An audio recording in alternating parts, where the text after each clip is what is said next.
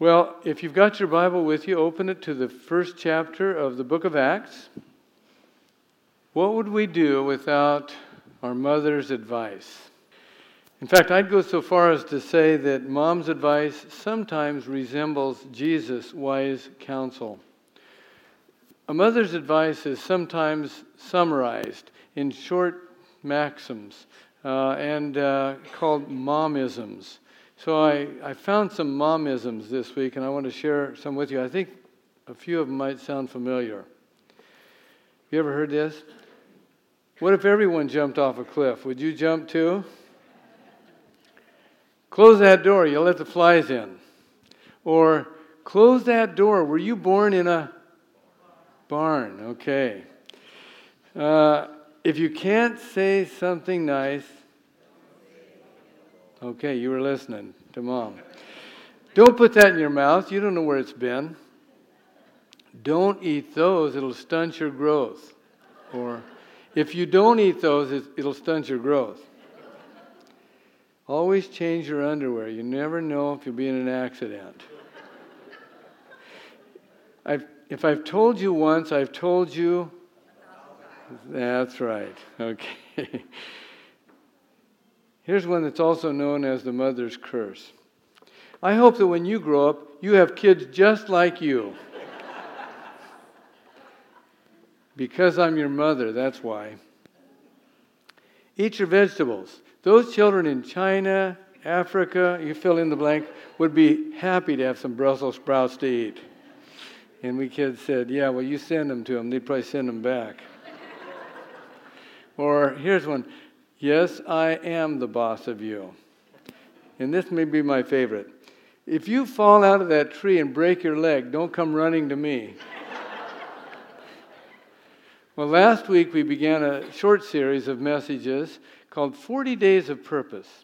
And we are looking at those 40 days between Christ's resurrection and his ascension into heaven. There were 40 days, and in the New Testament records, there are 11 accounts of his appearances to his disciples. May have been more, but there are 11 recorded in the New Testament. And in the opening verses of Acts chapter 1, it says that Jesus appeared to them offering many convincing proofs. Those were proofs that he was alive after he had been crucified and buried. Proofs to them because they had to believe it. And then it says that he was speaking to them concerning the kingdom of God. Now, he would have said many things, but we get this morning in these verses to the heart of the message that he left with his disciples about the kingdom of God, because these were the last words that he gave to them, to the church, before he ascended to be with his Father. And since it's Mother's Day weekend, I decided to take some of these words of Jesus and some spoken by a pair of angels and compare them to what our moms might have said. And so there's an outline in your bulletin, and here's the first one. You can almost hear your mom saying, wait for what the Father has promised. Now, moms might word it a little differently. They might say it more like, you just wait till your father gets home.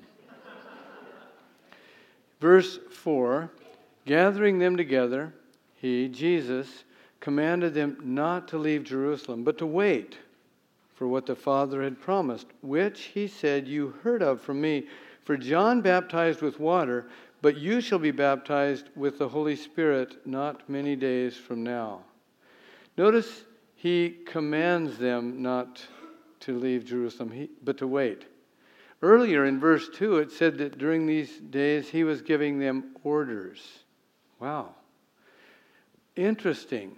Because remember earlier in the Gospels, Jesus had invited them to come and follow him. And then at times he would suggest this or that. Now he's issuing orders and giving commands. What's the difference? Well, the difference is a level of commitment. And that's how Jesus always approaches us. He invites us to come follow him. But once we've made the commitment and said, he's my Lord, now we're saying, okay, Jesus, you can issue me orders and give me commands, and I'll do what you say. That's what it means to have Christ not only as Savior, but as Lord in our lives. And he tells them, don't leave Jerusalem. You stay right here. Don't go back up to Galilee. All of them now are from Galilee. They would have gravitated up there. Some of them to go fishing, maybe to return to their former way of life. He says, oh no, there's a plan here. In fact, not many days from now, you're going to be baptized with the Holy Spirit. John baptized with water, but you'll be baptized with the Holy Spirit not many days from now. He's referring, of course, to John the Baptist. John the Baptist preceded Jesus, preparing the way for him. And if you go to Matthew chapter 3, you hear John say, I baptize you with water, but he who is coming will baptize you with the Holy Spirit and with fire. And that happens not many days from this statement of Jesus. In the second chapter of the book of Acts, we call it the day of Pentecost. It was a Jewish feast when it happened. We'll get there in a couple weeks. But I want you to know that even though Jesus said, John baptized with water, but you'll be baptized with the Holy Spirit, Jesus was not diminishing water baptism.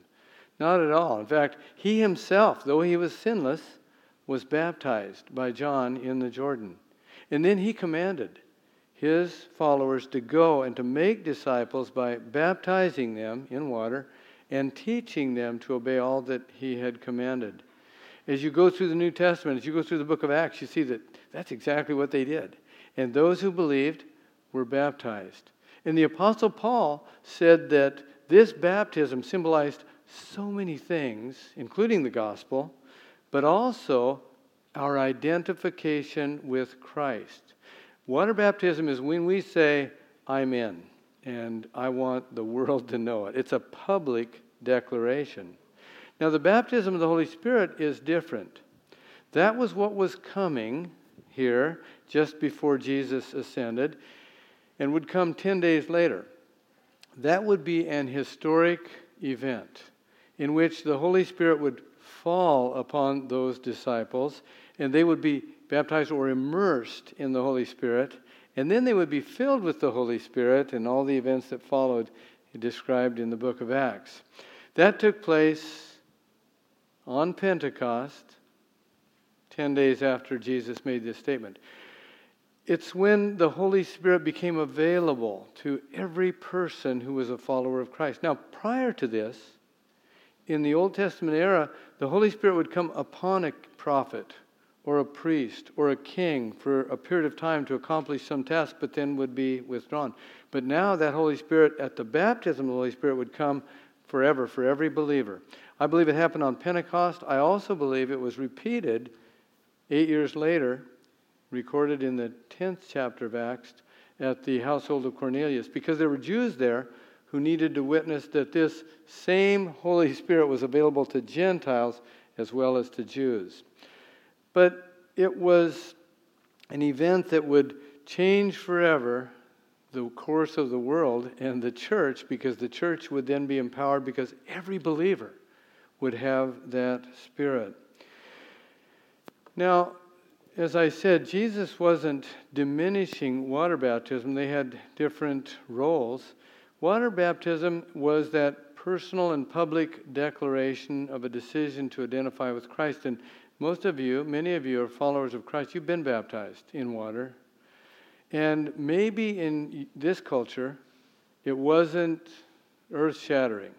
I mean, it maybe didn't send ripples through your circle of friends or your family, but in some parts of the world, it certainly would. In fact, I get in my inbox every week from the Voice of the Martyrs, kind of what's happening in various parts of the world, and I got this one this past week, and it says, the dangerous act of baptism. There's a Muslim being baptized. This is out of the Middle East.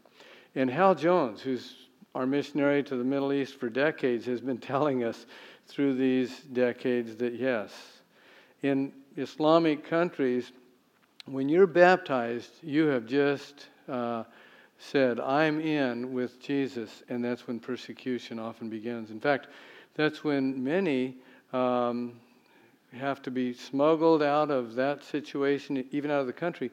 that's happened because the family has wanted to kill them in an honor killing because now they've converted to follow Christ. Baptism is that dividing line.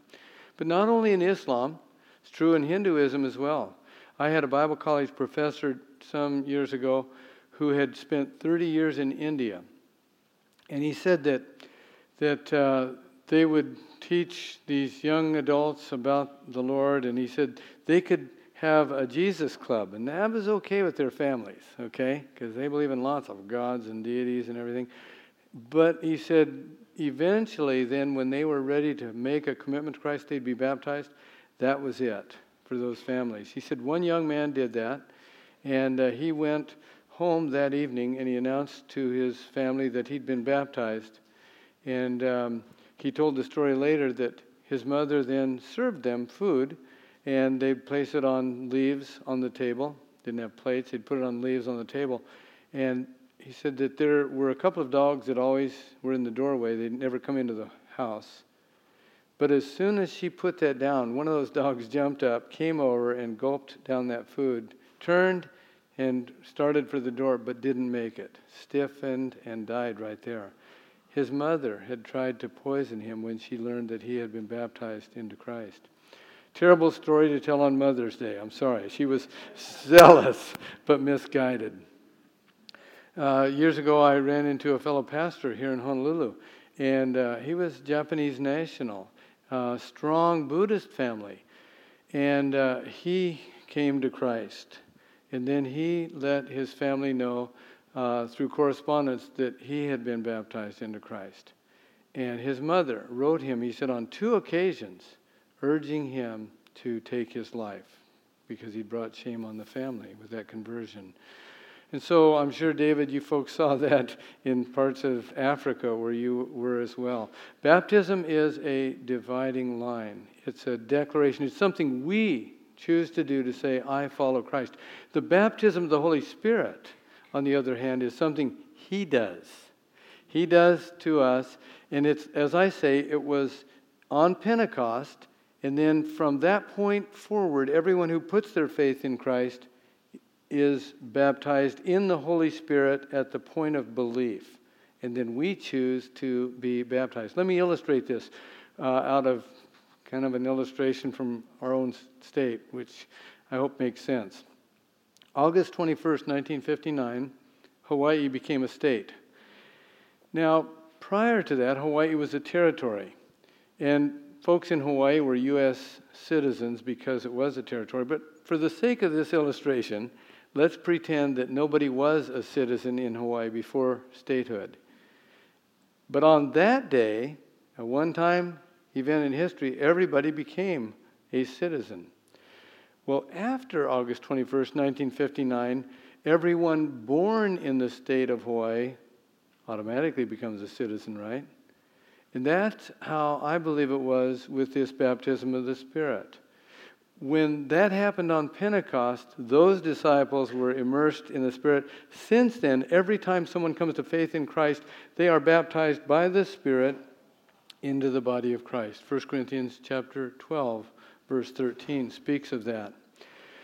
I think that those 2 baptisms, the one initiated by God, the baptism of the Holy Spirit, and the one that we choose to do, water baptism, they're brought together in a testimony that I read from Kevin Miller. Kevin Miller is the vice president of Christianity Today International, and he says this about a testimony given in his church.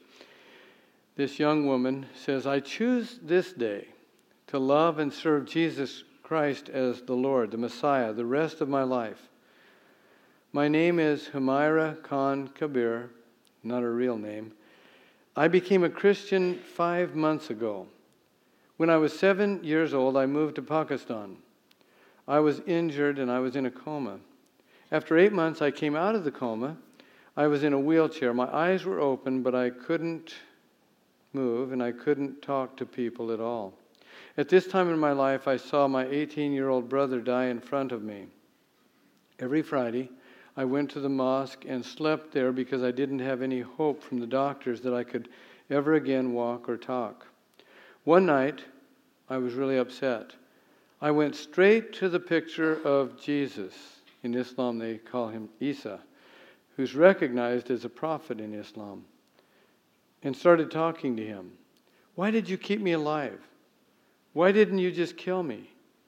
Why did you keep me alive so I would see my 18-year-old brother dying in front of me? My head was on the floor and I was crying.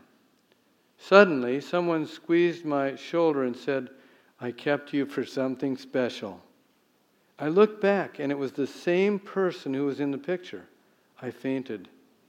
In the morning I woke up, my grandpa woke up, and he said, you fell asleep all night on the floor.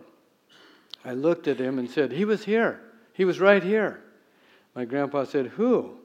Then he said, oh my gosh, you're talking again. I said, he was right here. Where is he now? My grandpa said, who? This guy, pointing at the picture of Jesus. He told me he kept me for something special. Sweetie, that's not true, because he died a long time ago. Remember, I told you that story. I said, no, I saw what I saw. And I stood up. My grandpa had a hard time believing me, but there was a part of him that wondered because he saw me talking and walking again. I kept that memory in my heart, just a vision, and no one believed me at all. Everyone kept laughing at me. So that's why I chose to get baptized in the name of Jesus, but in my heart, I'm already baptized in the Holy Spirit. That's right. Baptized in the Holy Spirit, so she says, I'm going to declare that, whatever the cost, by being baptized in water. Now, if that sounds a little incredulous to you, incredible, it's like, I'm not surprised at all by that. Hal Jones used to tell us these stories out of the Middle East, and then we began talking to missionaries that we got to know in the Middle East. And do you know that there are so many Muslims coming to Christ now? It's just an amazing flow of people in those countries coming to Christ. Many of them coming to Christ because they've had visions of Jesus, dreams about Jesus. Even MJ in our own church family who was here studying at the University of Hawaii, that's what happened to him. He'd spent a year with us. I get chicken skin just thinking about it. But then it was finally a series of dreams in which the Lord was speaking to him. And he called and said, I need to get baptized. So God is speaking to people. And when they come, however they come, when they put their faith, when we put our faith in Christ, we're baptized by the Spirit into the body of Christ, and then we choose to identify with Christ in the waters of baptism. Now, they were told to wait for what the Father had promised. We don't have to wait any longer because the baptism of the Holy Spirit has come, and now we can respond to Him in faith. Well, here's another one that we might hear Mom saying. It's not for you to know. Mom might put it, that's none of your business. Tend to your own kuleana. Verse 6. So when they had come together, they were asking him, saying, Lord, is it at this time that you are restoring the kingdom to Israel? He said to them, it is not for you to know times or epochs which the Father has fixed by His own authority. Now I want to give the disciples a break here because I think it's understandable that they would be thinking, wow, it's here. Jesus, now that you're alive, we didn't understand what all that rest of that stuff is about, but you're going to bring back the glory to Israel? I mean, the prophets had spoken about it. They were anticipating Israel becoming a glorious nation once again. Would this make sense? And besides, not only would Jesus be enthroned, but they were thinking maybe of some positions for themselves, as we know from other gospel accounts. But no, the Lord is saying that's not what your focus should be. Let's pick it up again in verse 7. It is not for you to know times or epochs which the Father has fixed by His own authority. Here it is. Here's the heart of His message to them and to us. But you will receive power when the Holy Spirit has come upon you. And you shall be my witnesses both in Jerusalem and in all Judea and Samaria and even to the remotest part of the earth. That's your focus. Here's your responsibility. You'll be my witnesses and you'll have power to do so. And your program is start right where you are, here in Jerusalem, then expand to Judea and Samaria, and then to the remotest parts of the earth. And by the way, just an aside, the book of Acts is the story of that early church, 28 chapters. And this verse 8 is actually a table of contents of the book of Acts.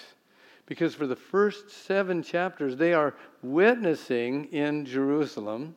And then between chapters 8 and 12, they expand out because of persecution into Samaria and into Judea with their witness. And then chapter 13, Saul of Tarsus gets saved. He becomes Paul the Apostle, and he starts going out on missions and going to the Roman cities in the empire, and finally, all the way to the capital city of Rome itself.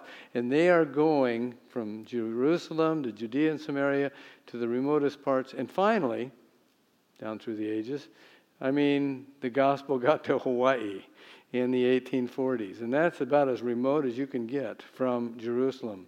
But that was the plan of the ages, as well as the table of contents of the book of Acts. And here's the thing. Jesus said, not only do you have a message, but you have power in that message. And that's the Holy Spirit who resides within you. And so we think, okay, we look at that verse and think, if he's given me power to witness, does that mean he's given me boldness to go down to a corner of Kalakaua and start preaching the gospel? Possibly. But that may not be the most effective way to do it. I believe that boldness is included in the presence of the Holy Spirit within us to live for Christ right where we are, to speak to family members about what Christ is doing in our lives, or to coworkers, or to people on our campus, and to share this good news about Jesus. Boldness, but much more than that. Because when the Holy Spirit resides within us, he gives us, he convicts us of our continual need for repentance and to walk in humility before those around us. That is powerful in and of itself. The Holy Spirit comforts us in our losses. He also comforts us with the realization that though we sin, we're forgiven. We're children of God. New Testament says the Holy Spirit guides us through the decisions that we need to make. He guides us into the truth as we continue to seek the Lord. And he gives us strength for the journey. And so this all happens because we have the Holy Spirit in our lives. And so we don't need to seek the baptism of the Holy Spirit. That's happened in our lives when we came to Christ. What we need to do, we're never commanded to seek the baptism. We are commanded to be filled with the Holy Spirit. And what can happen is when we get off on our own agenda, when we, like the disciples, start saying, well, is this what you're going to do now? And we start going on rabbit trails, other than what he's told us to do in our own sinful ways, we can quench the Spirit. We grieve the Spirit within us. We quench the Spirit through our sin and distractedness. But what we need to do is repent of that and say, okay, Lord, I want to follow your orders. I want to be a witness and trust in the power that you've given me. And then we can be filled with the Holy Spirit as we walk with him and witness for him. Well, Jesus said, don't just spend your lives in speculation. Give your lives to serving my mission.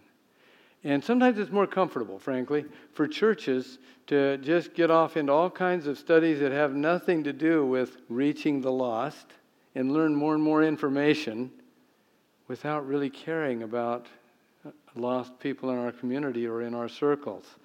But it's more comfortable, but that's missing the main point. In fact, I almost entitled this message, you can hear Mom saying this as well, be sure to keep the main thing as the main thing, okay? The main thing is to keep the main thing as the main thing, and that is, be my witnesses in Jerusalem, your Jerusalem, Judea, and Samaria. Our church needs to do that. Each of us as followers, as disciples of Christ, need to do that. One more. And that is, we can hear our moms almost say, what are you waiting for? And again, they may say, I'm not going to tell you again, get moving. Verse 9. And after he had said these things, He was lifted up while they were looking on, and a cloud received him out of their sight.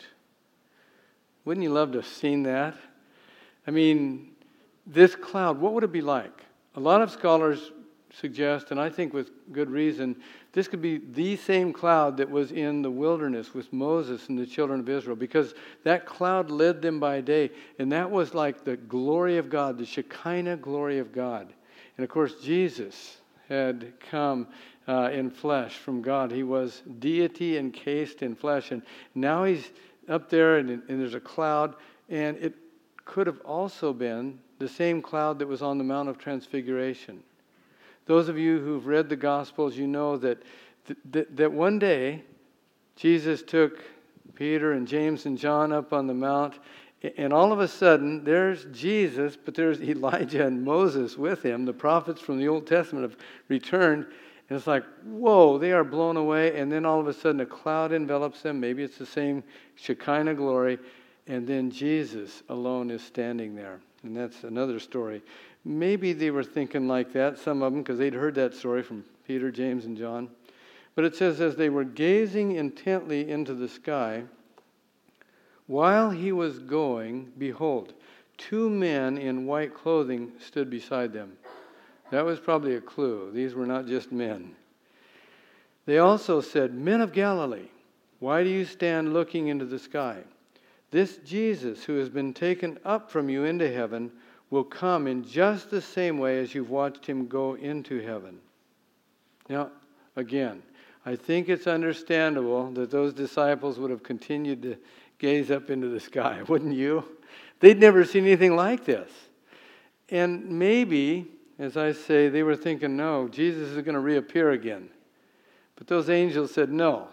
I mean, he'll come. He promised he would return. But you've got work to do. Why are you still standing here looking into the sky?